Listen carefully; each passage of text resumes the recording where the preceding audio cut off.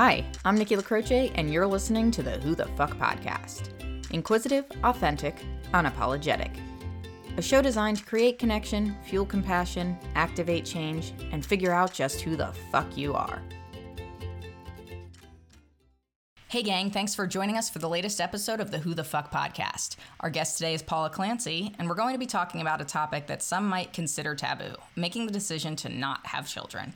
Paula and I lived down the hall from each other our freshman year of college, where I would often drunkenly wander to speak French to her, and despite somehow rarely seeing each other on campus aside from those moments, we've managed to maintain a lifelong friendship. Welcome to the show, Paula. Why don't you start by telling our listeners a little bit about yourself? Well, thank you for having me. I am wicked excited to be here. So I'm from the Boston area originally, went to college in Connecticut where we met at probably 4 o'clock in the morning. That sounds in the accurate. hallway. One of us may or may not have been inebriated to a certain extent. No, I'm kidding. You can take that part out. Why would I take that part out when it so perfectly encapsulates what most of our run-ins in college were? Which is the best. So after college, I moved to New York. I started a career in media analytics and like big data, insights, stuff like that. While I was in New York, I went to grad school, which I mention only because I feel like it will be pertinent to our conversation later. And then 4 years ago, I moved back to the Boston area. So, I mean, that's, I guess, my life in a nutshell, which is really horrifying that I can sum up my entire existence in 30 seconds. So, I mean, I don't know what that says about me. I think we all could do that if we really tried. Go on, listeners. Give that a whirl while you have a lot of time to be pensive. And If you want to feel really good about yourself, see how short you can make your entire existence sound. I could do it in one breath. What's your existential synopsis? Go. I run on sugar and anxiety. It's my life motto. Well, thanks for that introduction, Paula, and for letting people know that I was a complete lush when we were in college. It's something that I very rarely exhibit these days, but, you know, it is an important factor in our lives and our friendship. So I appreciate the authenticity. Yeah, I mean, in a lot of ways, it brought us together. It really did. You didn't drink, and I was a hot mess.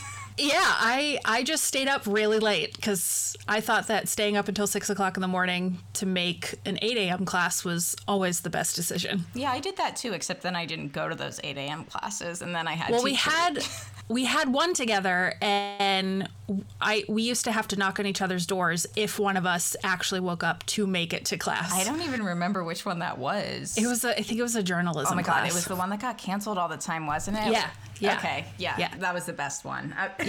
Yep.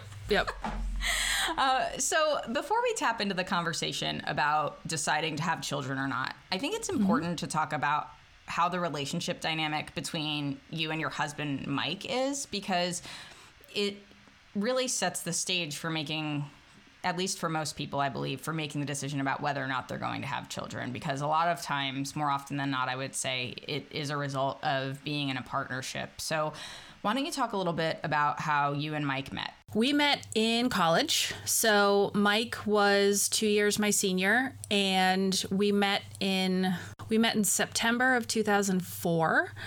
So, God, almost 16 years ago, which I can't grapple with that aspect of it at the moment. We met at the radio station. We both were DJs there. We hit it off at first. We actually kind of started dating pretty soon after we met, but then we broke up just a couple months later and somehow managed to stay friends for 2 years. Then we started dating more seriously, and this was after he had already graduated. So he was living in New York. I was still in school in Connecticut. Then we ended up getting engaged 10 months later. I remember.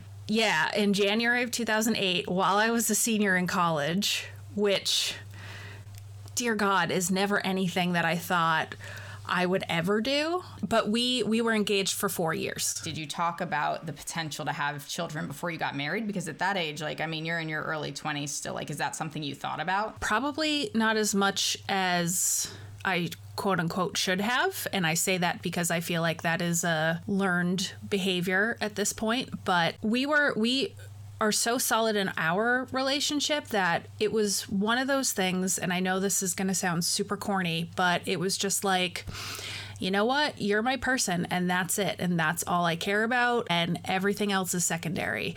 And that's kind of how we approached initially the conversation about kids, because Mike is an only child and has actually never wanted children, period. Never wanted them. And I was coming from a huge family. I'm one of 5. It's, ingrained in women, I think, to expect to have children. Was there ever a sense that it would be a deal breaker for you, since you knew from the get-go Mike didn't want to have kids? Or do you think that it, as you said, it was more about, I want to be with you, and if we decided to have children, that would be a separate discussion? Like, decision number 1 is we're deciding to be together, period. Yes, it was 100%.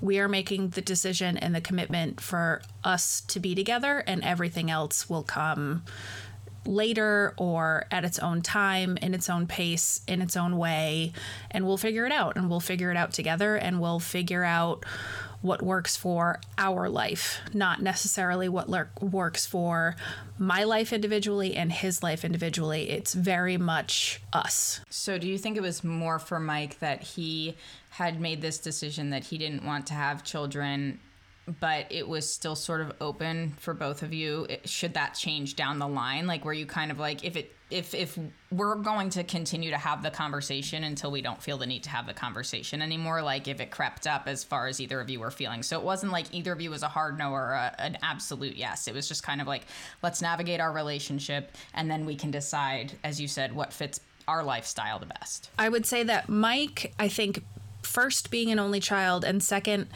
not being around children growing up, because he didn't even have any cousins, or he is a very small family, and his experience with siblings has always come from his friends. And when you're with your friends' siblings for a long time, older or younger, are the most obnoxious pieces of shit ever. So he would go home and be like, oh my God, thank God I don't have a sibling. I just get to go home and be left alone. Yeah, nobody's harassing me. Nobody's beating me up. Like, it's good times. Yeah, exactly. Where in my house, it was just constant chaos, and there was at least 10 people in my house at one time, at any given time. It was just madness. But I think that he came in not liking children, and I came in with certain societal expectations that I am a straight woman in a heterosexual relationship. You're gonna have kids. And being around so many children my entire life, I have, like I said, I have 4 siblings. I have like 30 first cousins. I babysat dozens of kids growing up. We had a very different experience with that. I mean, I'm the youngest of 2, and I have a handful of cousins, all who lived very far away from us, or at least a couple of hours driving. And so to me, it definitely aligned maybe a little bit more with where Mike was at, not as far as, I get to go home and be by myself and not really have to deal with that pressure of a sibling. But I do think that I didn't necessarily have that initial expectation because it wasn't always around me, beyond my sister. I probably entered the relationship at I was 80% sure that we would have a kid, and Mike was 20% sure. And we kind of, at one point, met probably not as much in the middle. We probably met a little below that 50% mark. Like a 60-40. Yeah. And then I just dropped off real hard. And I was like, all right, you know what? Guess what? I'm out. I'm good. I'm all set. We're good. We're good here. After you got married, did people immediately start asking you about when you were going to have babies? Because you were in your mid-20s. Oh my God. It's so funny. Yes. It surprisingly didn't come from my mother or my mother-in-law. It came from other family and just people in general, because I think once you're married, everyone's always looking to the next thing. So the next natural progression is a child.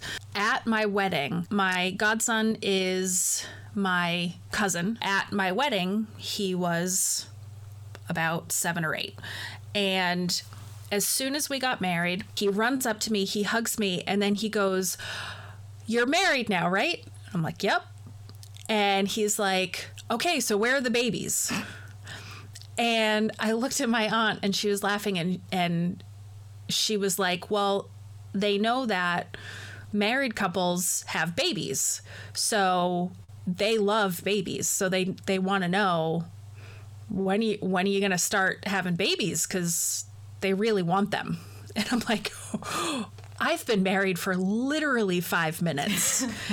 And this is the first question that I get as a married woman: "Where are your babies?" So yeah, from an 8-year-old. Yeah. Oh yeah. Do you think he was prompted? No, I don't. He was not. It's like he's wondering, we're wondering. I mean, what? But yeah, I think the questions started coming probably about a year or two after we were married, because everyone, for some reason, there's this unspoken, I don't know if it's just with my family, but there was an unspoken rule that was like, give them a little bit of time to be married. They're still young. She still has plenty of time to bear our children. Our being a very key word there, because not mine, ours. That was used, that phrasing. Oh, 100%. Which is another reason. Yeah. Carry on that, carry on the trauma, carry on the anxiety. Yes, please. All the things that we know and love about ourselves and would just really care to share with our children. Let's pass that on for a few more generations, shall we? Let's see how long we can go. I think we've officially hit the breaking point for everybody our age. Yeah, I think so. I would say that the question started a lot more fast and furious once Mike and I had been married for a year or two.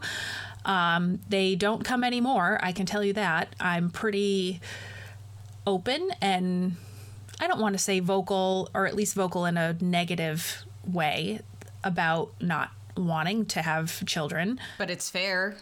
You should be able, it shouldn't matter that you're vocal about it, because that's the decision you've made. And I feel like what is sort of overlooked when people ask the way that they do about, are you going to have kids? When are you going to have kids? And if you're not going to have kids, why are you not having kids? It sort of reinforces that shame that goes with it. Yeah. Where it's like, oh, well, if I tell people that this is by choice and it's not because of something in particular that I couldn't, or an extenuating circumstance that it wouldn't make sense. Like I feel like people are searching for a reason other than it's not for me. Yeah. Yeah. And I think that I've been more vocal about not wanting to have children more recently, because I constantly am becoming more and more confident in my decision.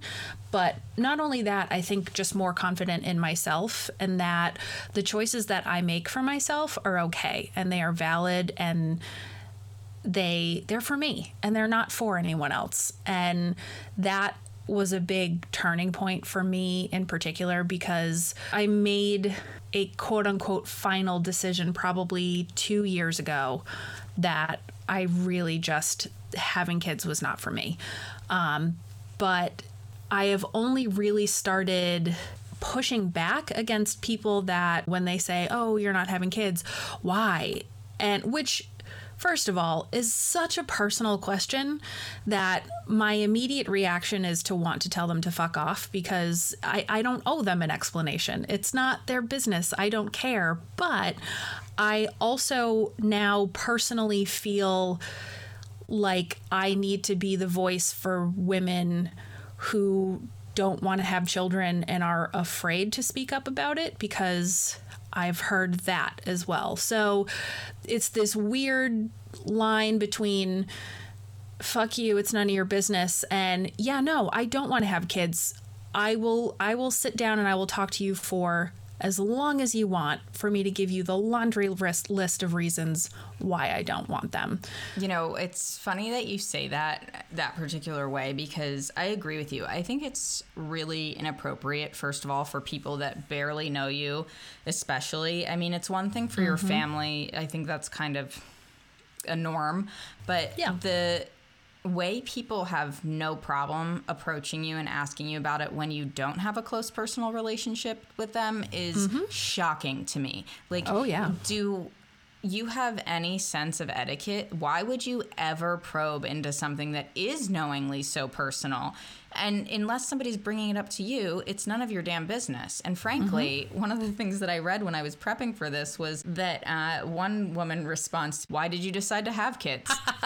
And I was like, damn. And she's like, that pretty much shuts them up right there. Because at the end of the day, what are you going to say to me? Because that's what you do? Because that's the expectation? Okay, so you're telling me that you're doing this because you're conforming to society's expectation of yourselves, and now you're criticizing me for not doing that? Let's discuss what that means psychologically. I'm ready. You whip out a notebook and be like, go ahead. I'm listening. But it's true, because I think so many people's answers would be because they felt like they had to, or that's just what you do, or what else am I going to do with my adulthood? I don't know. Enjoy it? Sorry. No. Well, I mean, a little bit. Kind of Not really. I think that's kind of the important point, though, right? Is that you can be a parent or not be a parent, and you can still enjoy your life just the same. I will say that the one thing that we're really getting out of not being parents at this particular time is well, especially right now that we're not homeschooling children and trying to work full-time jobs, but then also the fact that, like, I actually can just sleep when I want to sleep. And I will not lie to you that I have said to Holly in discussions about having children, we would consider adopting, but I was like, I'm really upset about how much sleep I'm going to lose. And Holly's like, I will literally never wake you up.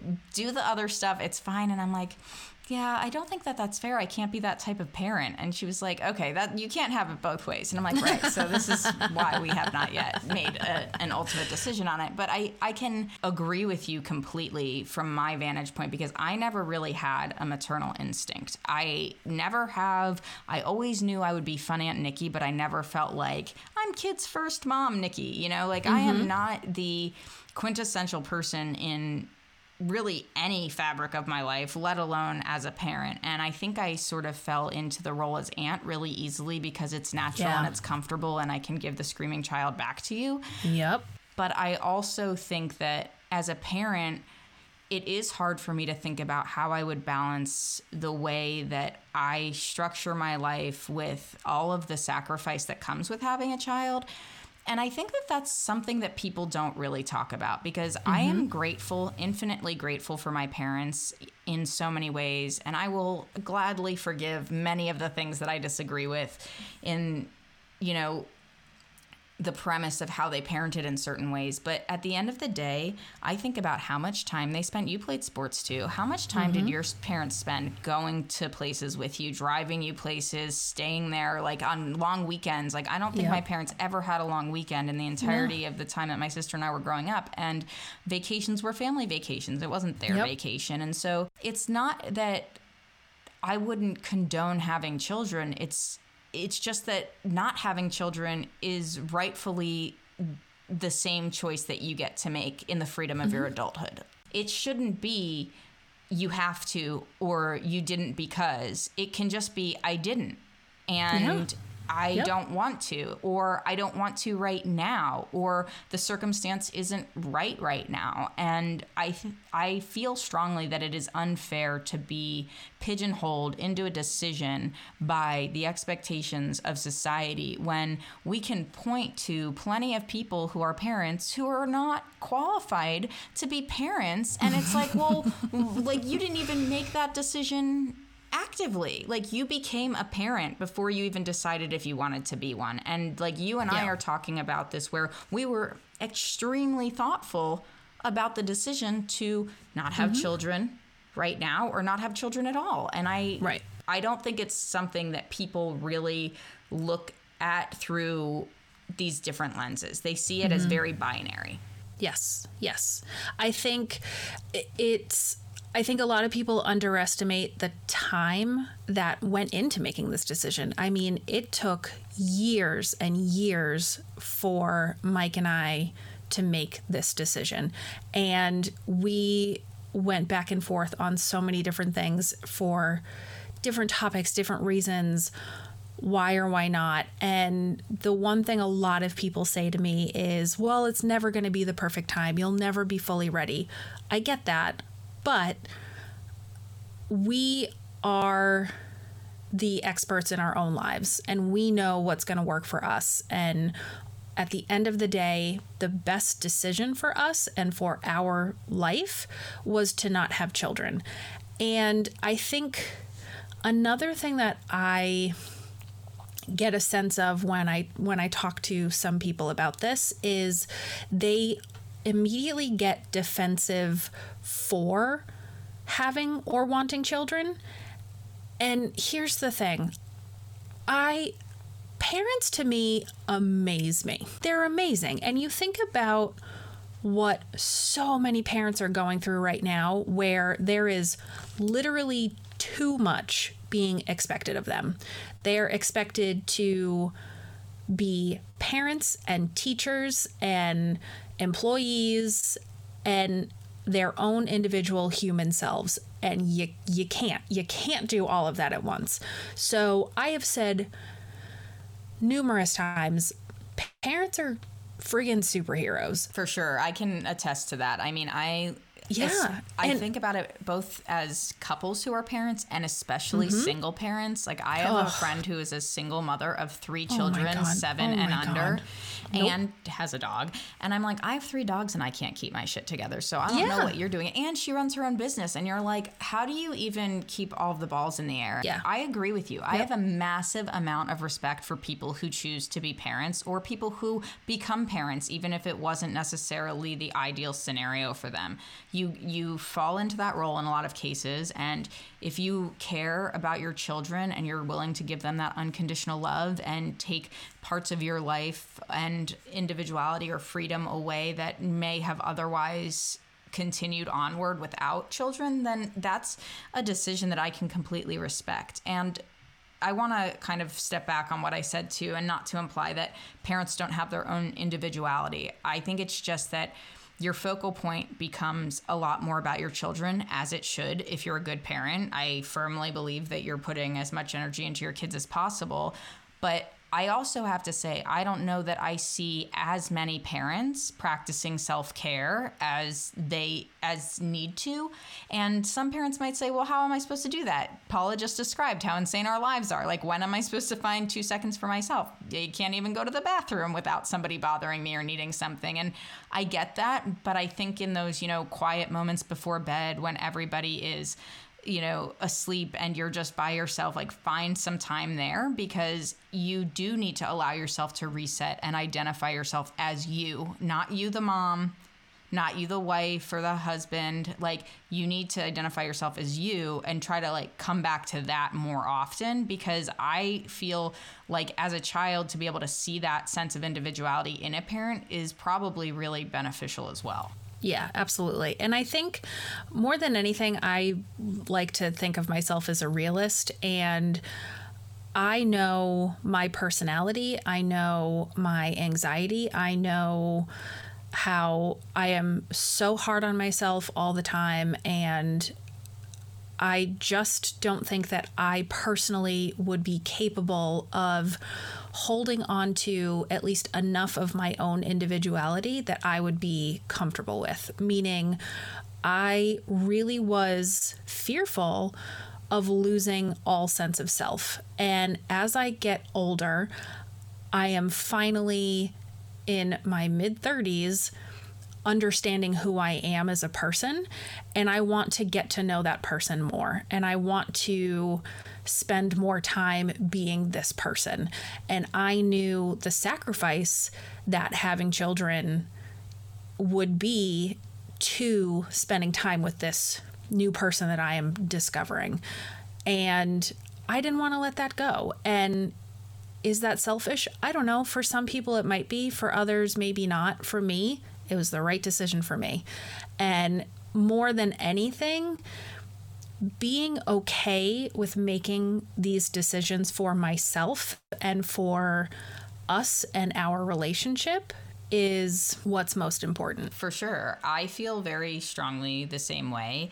And what I really love about what you said is how you've really come into your own and that self-discovery and that opportunity to really embrace who you are without really, I mean, I keep saying the word expectations, but I think that that's what has been ingrained in us for so long in every capacity of our life. So it doesn't really matter, right, that it's children or it's going to college or it's getting this type of job or it's doing XYZ, because I look back on my life and I think a lot about just even growing up and going to school the way that I did. And everything that I did in high school was so I could get to the good college. And everything I did in college was to get to the good job. And guess what happened when I graduated college? The fucking economy tanked and I couldn't get the good job, even though I did literally everything I was told to do. So like, as I've progressed through my life and more situations like that have happened, present situation included, you just start to change the way that you think about things and realize what is in your control actively and what is not. And you'll just realize that a lot less of what you think is in your control actually is. There isn't much that really truly is within our ability to change or point in the right direction, with the exception of obviously certain ways of working or being, whether you're kind or humble or you're a diligent worker with a strong ethic. Like, there's things that we can control, but most of these things that we can control are our behaviors. They're not the actual circumstances. And so when you talk about realizing who you are, I mean, that's the entire point of this podcast, right? It's why I started it. I didn't feel like I really knew who I was. And so going back through my life and asking myself, why do I think this way? Why is this what I believe? Why is this what I'm speaking to? More often than not, I didn't have a really good reason. This is what I learned or was told or believed was supposed to be the case. And now I'm not sure I buy into all of it. So I completely respect that that's the reason for you to say, you know what, I don't want kids. And I can say, for me, for a really long time, I would never have said I wanted children if Holly wasn't the person that I was married to, because she's amazing with children. She has worked with special needs children for her whole career. So there's something magical about being around her and children. It's like, joke around with her that she's like the child whisperer. And she also changed all of my niece's dirty diapers when we visited last year. And I was like, yeah, I don't want to do that. You're totally, if we're going to do this, I get to sleep and you change all the dirty diapers? Maybe. Like, yeah, it's like, I could be swayed. All right. Well, this might be a good deal. Yeah, exactly. Except everybody would be like, you're a shit mom. And I'd be like, oh, but she said it was totally fine.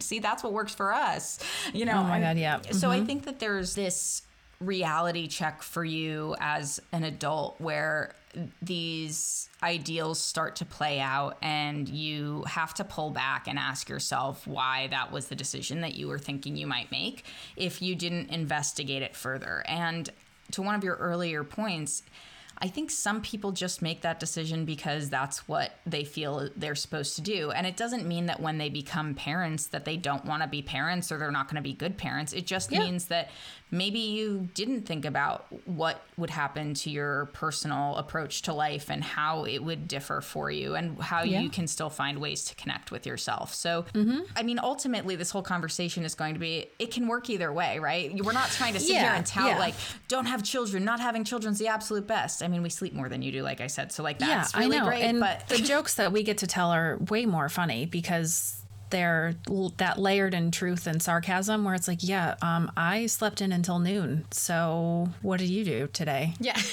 Did a kid jump in your bed at 4 a.m. and bounce on you? Did you have someone sneeze in your mouth? Because I didn't. I will tell you that like could deter me the most is parents talking about like what things have come out of their children onto them. Like, please don't discuss that. I mean, like when somebody uses the phrase shit up their back, I have major concerns. And I'm telling you right now, zero remorse about not being a parent when that is what happens. Oh my God, That's so good. And it's That's also so something good. I've heard repeatedly, which means it happens a lot, and I'm that much more uncomfortable with it. It does happen a lot. So I also have, I mean, one of my other luxuries, I will say, is I have 6 nieces and nephews. I have a little alleviation there with my parents, and I'm like, okay, you already have a bunch of grandkids. So you can take a little pressure off of me for a little. It's not one single thing that makes or breaks the decision. It's a million smaller decisions that lead up to the one thing.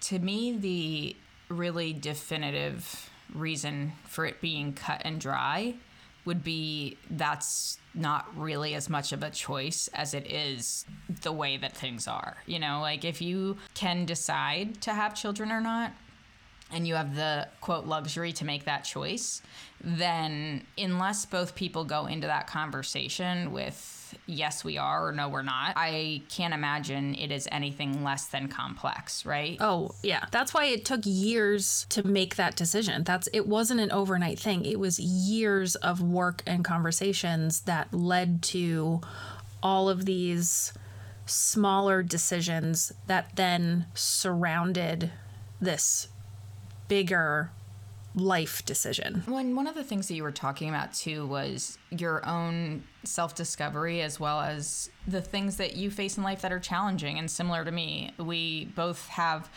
pretty severe anxiety. Things can be super stressful in just any scenario, let alone having children and having people who really wholeheartedly depend on you to be there and fully there and functioning in a way that can address their needs prior to yours, which if anxiety is that debilitating at any point in time, like, you know that you can't necessarily give all of that. And it scares me a lot when I think about it, even just with my niece and now nephew. Like, I remember my niece was sick when I went to visit her around this time last year, and I said to my sister, I was like, so should I just like stand here and watch her breathe all night, like to make sure she's okay? Should I just make sure she's alive the whole night? And yeah. She was like, no, I'm gonna go to sleep, and I have the baby monitor. And I'm like, but the baby monitor's not telling you if she's alive. How do you know?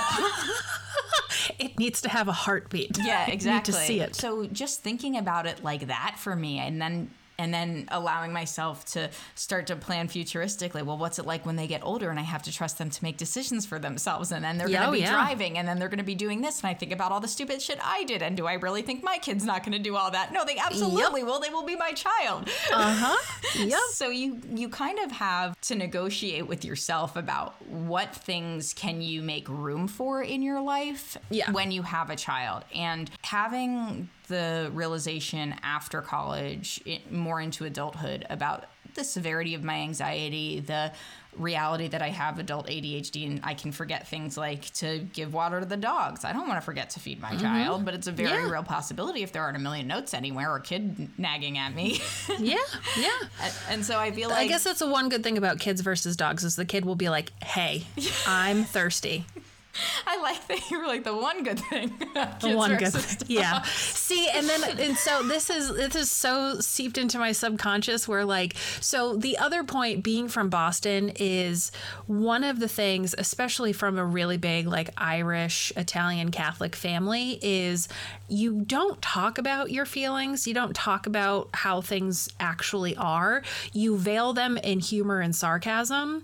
So that's been my entire like coping mechanism with this. So dealing with my parents when I know that they're clearly upset about not having a grandchild from me and Mike, it's usually veiled with some other form of humor about how I've always been really weird anyway, and I never do normal things anyway, or you know, like me just joking, I'm like, you do have a grandchild. She has 4 legs and is furry, you know, or... I mean, for sure, I call them their fur babies, their fur grandbabies. Yeah, yeah. And more people now are starting to treat their dogs like children, even when they have children. So I love when people don't compare children to dogs. And I'm like, in a lot of ways, I absolutely will not, okay? To your point, children eventually learn to speak and put on their own clothes. At the same time, there is no denying that this tiny being requires attention from you to sustain life. Absolutely. And I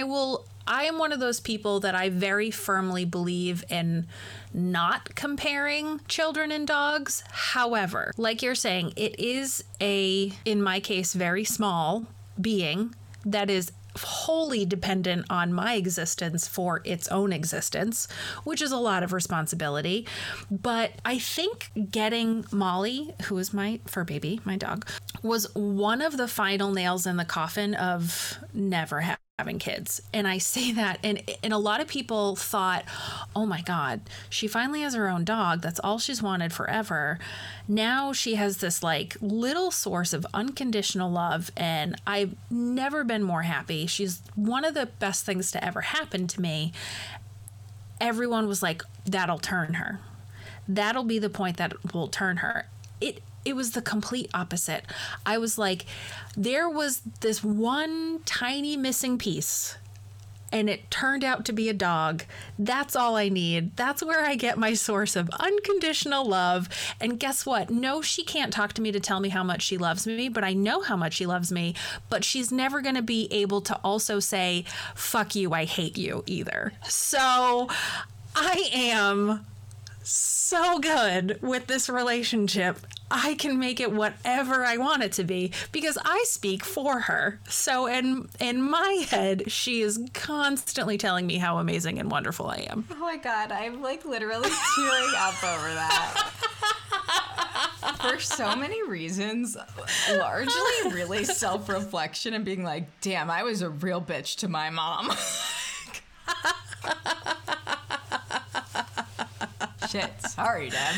Yeah, I agree with you. I think that there is a lot of pressure around, okay, well, there will be a point in time where you change your mind. And you'll find over whether because your siblings are having babies or your friends are having babies, somebody else you love is going to really make you want to have a kid. And it's like, well, actually, now that my sister has kids, I feel like perfect. I can play the role I'm meant to play as an adult figure in somebody's life without all of the compounded responsibilities that I don't really want to take on at this point. And it's hard for me to speak in that as an entirety because Holly really wants to have a child, and circumstantially for us right now is not the right time. And at the same point, it's also not easy. As I mentioned, it's like you have to, if you're going to adopt or have a surrogate, or I'm not going to physically give birth, that's a decision I've made. I think that's actually kind of part of what goes into this conversation too, right? Is like, well,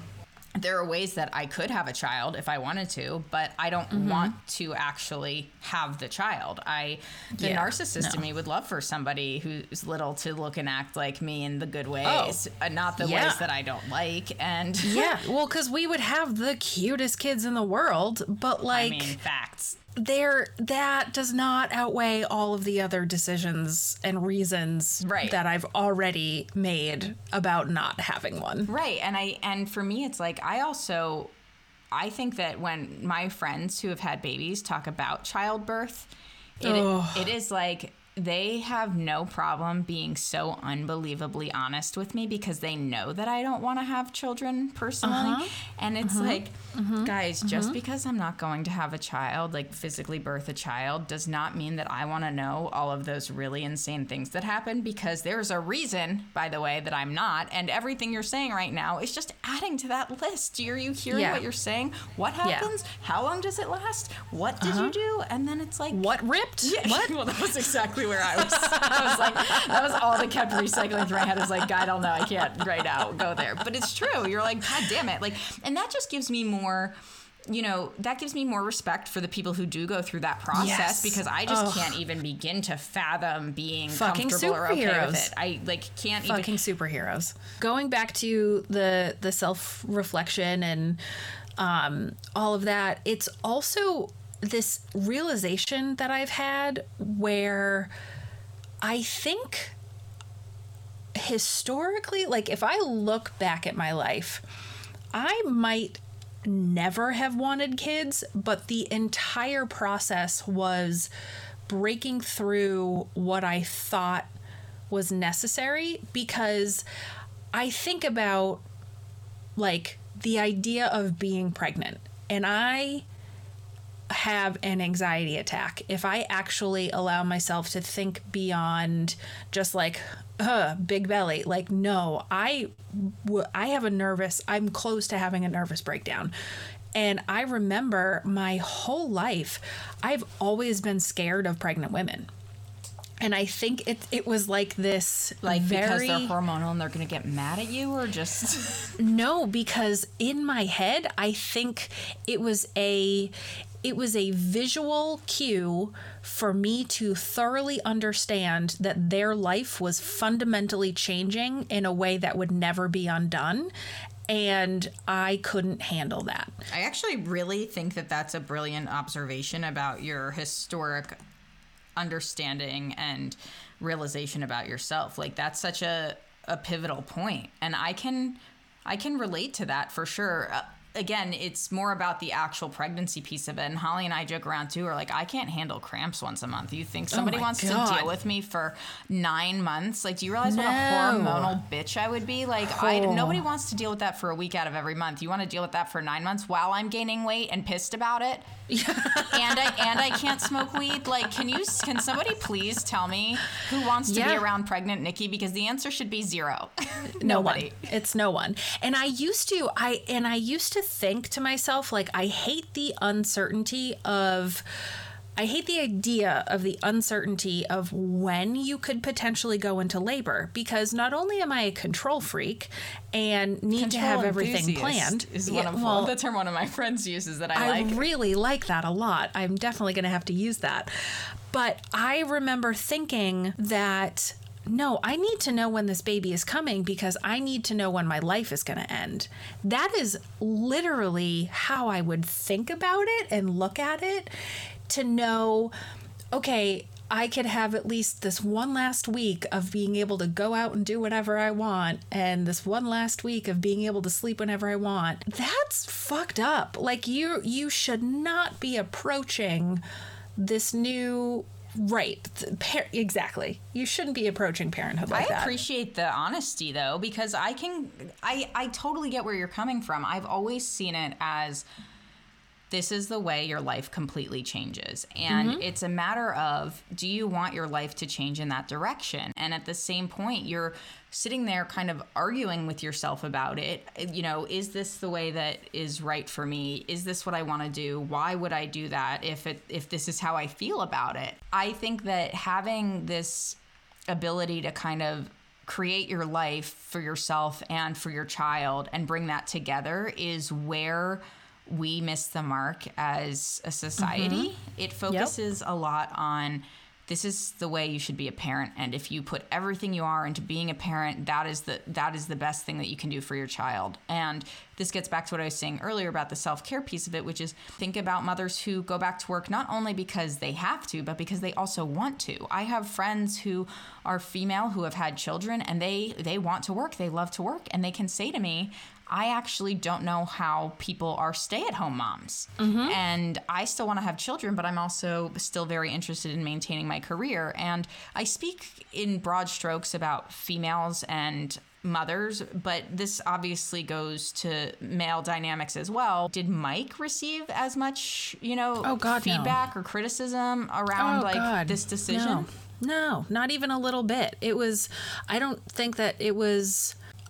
I don't want to speak for him, but I can honestly never recall a time that someone questioned it or pushed back or anything like that. And I will say, people saw it as your choice, and that was sort of why they didn't push Mike on it? Or do you think that they just understood that was what it was, and he's a guy, and there didn't really need to be more discussion? It's probably a little bit of both. I don't want to say fully that it was one or the other, but from my experience, and again, and I should say, and this retroactively covers everything that we've talked about, this is also coming from the perspective, I know, of a female and of a heterosexual female, but also a white female, because I feel like there's other issues that arise with this entire topic of people of minorities that I, cannot speak to at all. And I want to notice the inherent privilege that I have being a white person making these decisions as well. But that aside, I think that's a fair call out, though, and that we are only able to speak to this topic from our points of view and our experiences. Mm-hmm. And that's, to me, that's okay. And for listeners, I hope they understand that, because I would rather we be truthful about our experiences and ourselves and our way of thinking about it. And we can mm-hmm. acknowledge those experiences that we don't have, but it certainly doesn't mean that we're neglecting them by not talking about them. Yes, absolutely. I think that's more, I don't want this to ever seem like it was a neglectful conversation. I think there's still a place for it, and I think a need for it. But I wanted to throw that out there. Where I was going with this was I have had so many conversations with people over the past couple of years, because a lot of people want to know why I made the decision, or at least feel the need to tell me their opinion on my decision to not have children. That I get more than anything. And it's amazing the difference of the opinion and the tone that I get from men versus women having their opinions spoken at me. Talk to me about that. I want to hear about that. I want to hear about not only the difference in the approach and the tone, but who is more apt to have commentary on it. Because my inkling would be that women have a stronger opinion on it, but I could be completely wrong in your experience. My experience has been women do have more to say about it, and I think I've probably had more in-depth conversations with other women about this topic, but more so men have had the reaction of, pure utter confusion, but also, you'll change your mind. Oh, you have to. It's so great. You have to. And these are mostly men that, are probably coworkers. And I'm like, okay, so how much are you doing at home? And how much are you involved with raising your children? Because you were very flippantly, very easily telling me that I should have children, when the conversations that I have with women are usually more nuanced conversations. They're also varying in the opinions of women. I've had women say the same thing to me. Don't get me wrong. Oh, you should. You'll change your mind. You have to. Oh, it's wonderful. I've also had a lot of women tell me, oh, you're making the right choice. I have had, I don't want to say a frightening amount, but like enough that it made me really take pause. The number of women with mostly, I would say, grown children that are like, oh God, you are doing the right thing. Like, good for you. Yeah. Oh, good for you. And I'm like, Jesus. Right? Well, this is how my parents feel about me. Yeah. I think that that is a really fair assessment of it, though, because when I consider parents who have gone through all of it, who've done all the stuff that we talked about, going to sports with you at every turn, having dances, going to school events, parent-teacher conferences, all the stuff that you spend at least 18 years, if not more, if you have more than one child, going through with somebody. The way I hear it from people sometimes is like, you're counting down until you have your, quote, freedom again. And I don't want to look at it like that. And honestly, that's the thing that scares me the most about potentially having a child, is that anticipation of when I won't have to be as hyper focused on it, because they can do things on their own, or they can, they have their own families and we can be part of that. And the family dynamic, to me, I've said this to Holly, it isn't so much that I didn't want children as much as it was that I didn't feel that sense that I need to be a mother. It doesn't mean that I wouldn't appreciate it if I had a child and we had a more like kind of nuclear family situation happening. I don't know if it's technically still like a quote nuclear family if there's lesbians involved, but let's just say that there is. So, but like you have a family dynamic with more than just yourself and your spouse. I can appreciate that. And there's a lot of things that I think I would value tremendously. Like watching my niece grow has been just so cool, and being able to see the progression of somebody's personality is just a beautiful and amazing thing. At the same time, people do speak to having children like by asking the question, when are you going to start a family, or are you going to start a family? And to your comment about it kind of like annoying you when people say like, oh, you'll eventually want it, or like, it's so great, you have to do it. It's also like telling me or asking me when I'm going to start a family is pretty much devaluing the family that I do have, which is that my spouse and myself are a family, and we don't need children to create the cohesion and the dynamic of a family. And yes. It's something that I feel people tend to overlook because we've created this dialogue about what a family is as parents and children, and not really the relationship that you have with your significant other, and that you're deciding to grow your family or not. Yes. Maybe two people's enough in our family. 2 people and 3 dogs. It's so true. And I remember hearing a long time ago, I think it might have actually been in one of my classes at Quinnipiac, where the professor, she was talking about her family and her kids, and it was about like the sociology or psychology of love and partnerships or something like that, and how a lot of couples tend to put their children first so much that then they lose sight of each other, not just themselves, but each other. And so, you know, there are, and I've known people that have gone through divorces when their children become older and have left the house, because then they don't know how to be a couple anymore. And want some to piggyback on that. Some people will also say that they're staying together for the children, which maybe in certain circumstances that's the right choice. But in other circumstances, if you're in an unhealthy relationship and you're projecting that to your children, is it doing more harm than good? And now you've compromised some of their ability to grow in a peaceful environment. Like there are so many different scenarios that can unravel that force a different perspective onto you as far as like what the significance of relating to your significant other and having children, like how does that all fit together? And I feel like people look at it as this very, you know, black and white, you have children or you don't. And the reason you decided to have children is because that's what you should do. And the reason you decided not to have children is because you're going rogue. And that's not what it's like. It's very different. Right. And I would say first, Mike and I, that was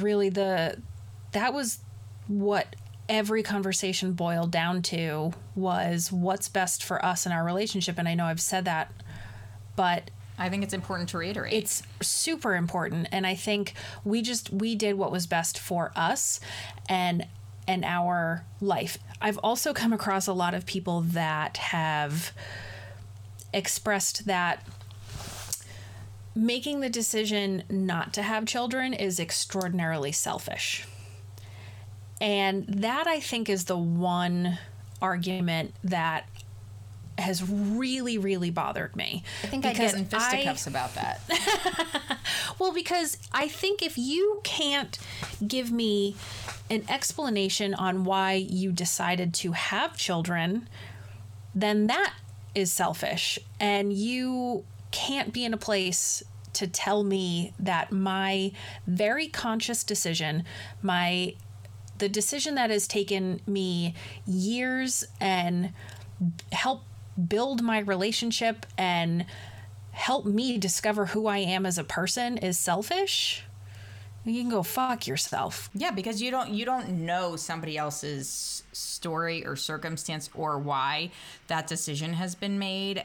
And like you said earlier, it's not anybody's fucking business whether or not I decided to reproduce. And even if I can, asking me why I'm not is completely inappropriate, especially when you get to that root of, like, is it selfish of me to decide not to have a child if financially it's not the right thing to do, if emotionally it's not the right thing to do, if whatever other reason you can come up with, it's not somebody else's place to tell you what is or is not selfish, period. Like, there's no weight that somebody else's opinion should carry about a decision like that, except for yours and your significant others. And if you can agree on it and know that that won't become a point of contention later, for better or for worse, whether that is, you know, you are deciding you both want to have kids, and then later in life somebody says, you know what, I didn't want to have children, I'm leaving. Like, these things happen. Those things happen too. So wouldn't you rather that we decide not to have children now than to have a child and then regret that decision? I mean, there was, I read like a lot about studies related to this topic before we spoke. And one of the things that came up was that most women who choose a child-free life are confident in their decision, and it's everybody else who struggles with it.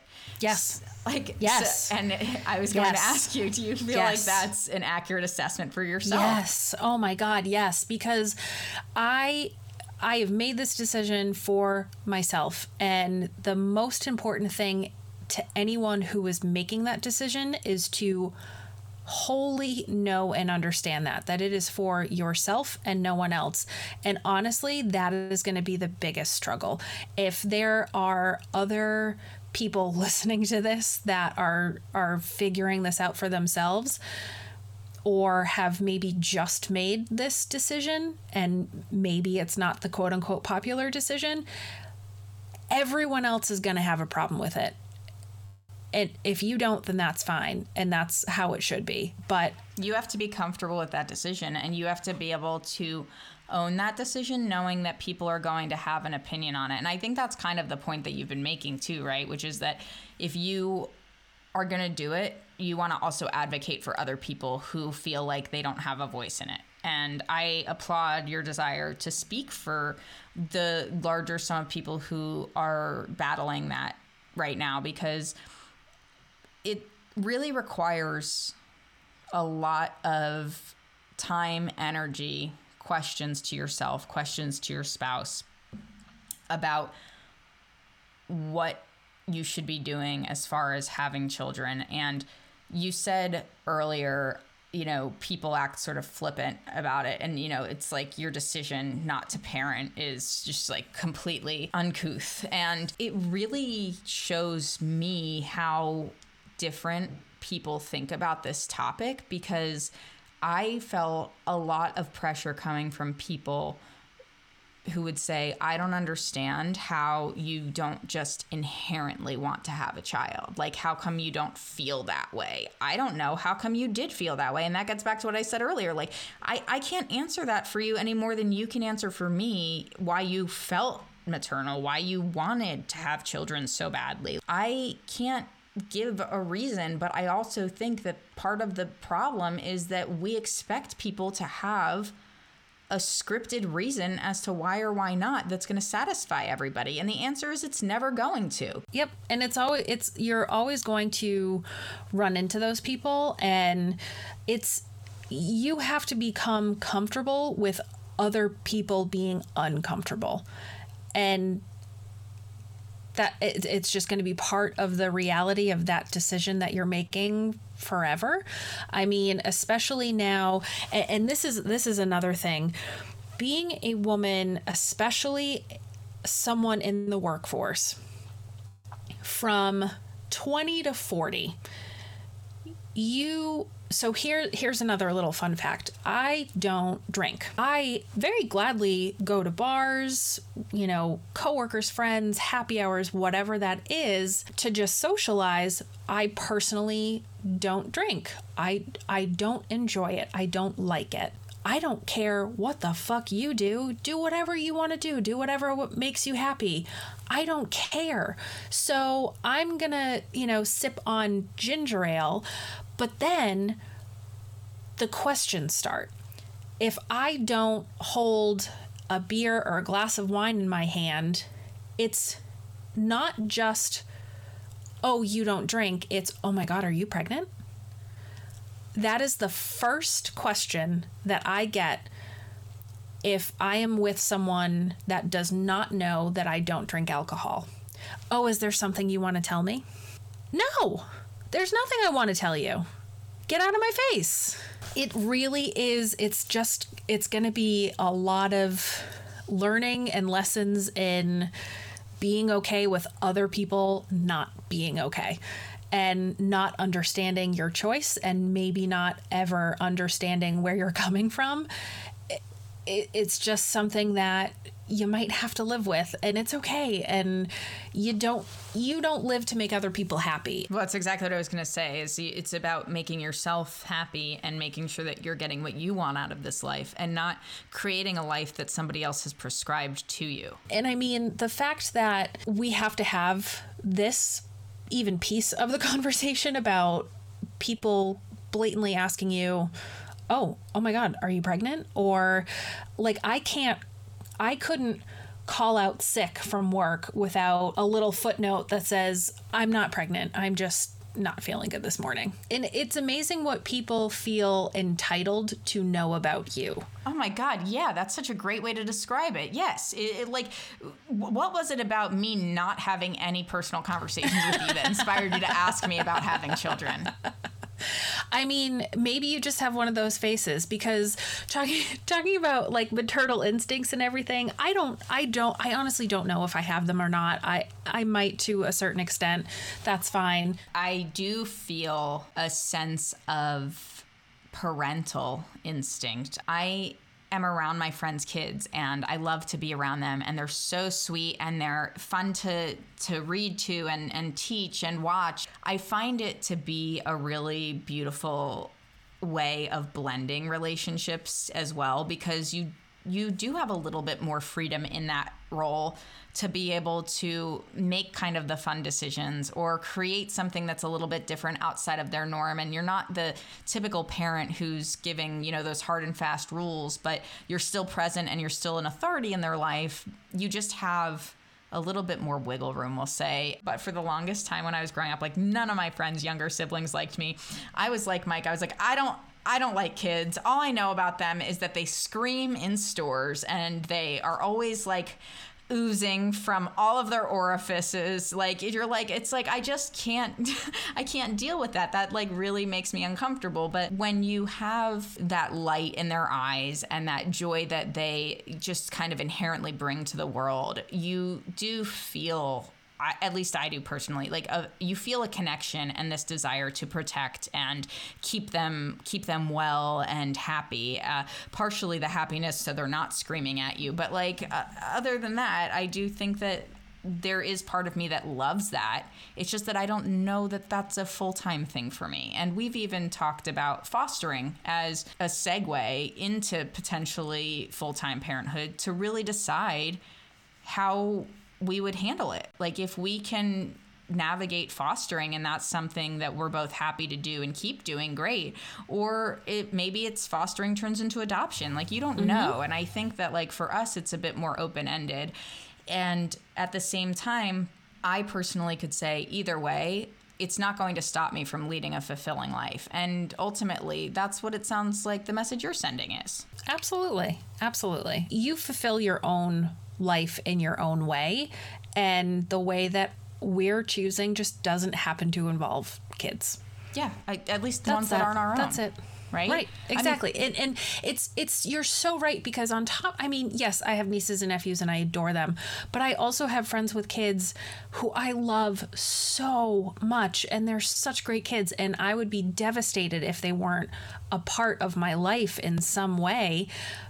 But that also isn't enough to sway my decision from the choice that I've already made. And but that's okay. And that's okay. Yeah. And I hope that one day people can be having this conversation, or not even have to have this conversation, but to be able to have this conversation and not have to say, and that's okay too, because guess what? It should all just be okay. We're free agents. We get to do whatever the fuck we want. This is our life. And so if not having kids or having kids is your cup of tea, then go after it. Just make your life worth living and do things that will make yourself and your family proud, because that's, like I said earlier, we don't have control over a lot. We can control how we react and we can control how we move forward, but at the end of the day, whatever's going to happen for each of us is going to happen. And if we have led our life in the direction of children or not, shouldn't be the defining factor of who we are. And that just needs to become more commonplace as a way of thinking, in my opinion.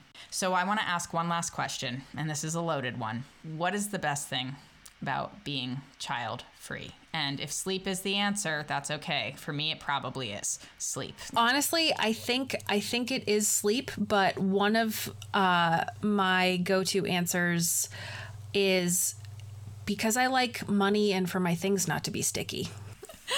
I think those are also very, very promising reasons. To me, it's less ease of travel. And so if I can't go to as many places or with as great of ease, that feels a little bit kind of captive to me. Yeah, it's restrictive. There's definitely this feeling of, well, not just sleeping on my own time, but doing what I want to do on my own time. What it all boils down to, the money to do the things, the time to do the things, the energy from the sleep that you're getting to do the things. It's all about, at the end of the day, it's all about unrestricted authority over your own time. Yeah, oh my gosh, that's a brilliant way of phrasing it. I feel like that resonates 1,000,000% with me. It's the unrestriction. It's your ability to feel like your choices are your choices and definitively for you in most cases, obviously. Well, this has been such a great conversation. I'm so glad we were able to talk about it. And I really hope that anybody who's listening to this, whether you have kids or you don't have kids, understands where we're coming from. There's no judgment being passed in terms of anybody's decision. It's more that we need to respect each other's decisions and recognize that what's right for me isn't always right for you, and what's right for you isn't always right for me. And maybe sometimes we meet in the middle on those things, but let's be respectful and kind to each other about whatever choices we're making. And hopefully we can understand more about each other after you guys have had a chance to listen to this conversation. So thank you so much for your time, Paula. This has been a blast. Thank you. This has been awesome. Well, gang, that's all for this episode of the Who the Fuck podcast. A big thank you to Paula for sharing her story and her time. Visit whothefck.com/donate to support Planned Parenthood and their mission to continue to protect and provide reproductive health care. Plus, make sure you subscribe to the Who the Fuck podcast wherever you listen, and if you haven't yet, go ahead and share a little love by rating the show too. Until next time.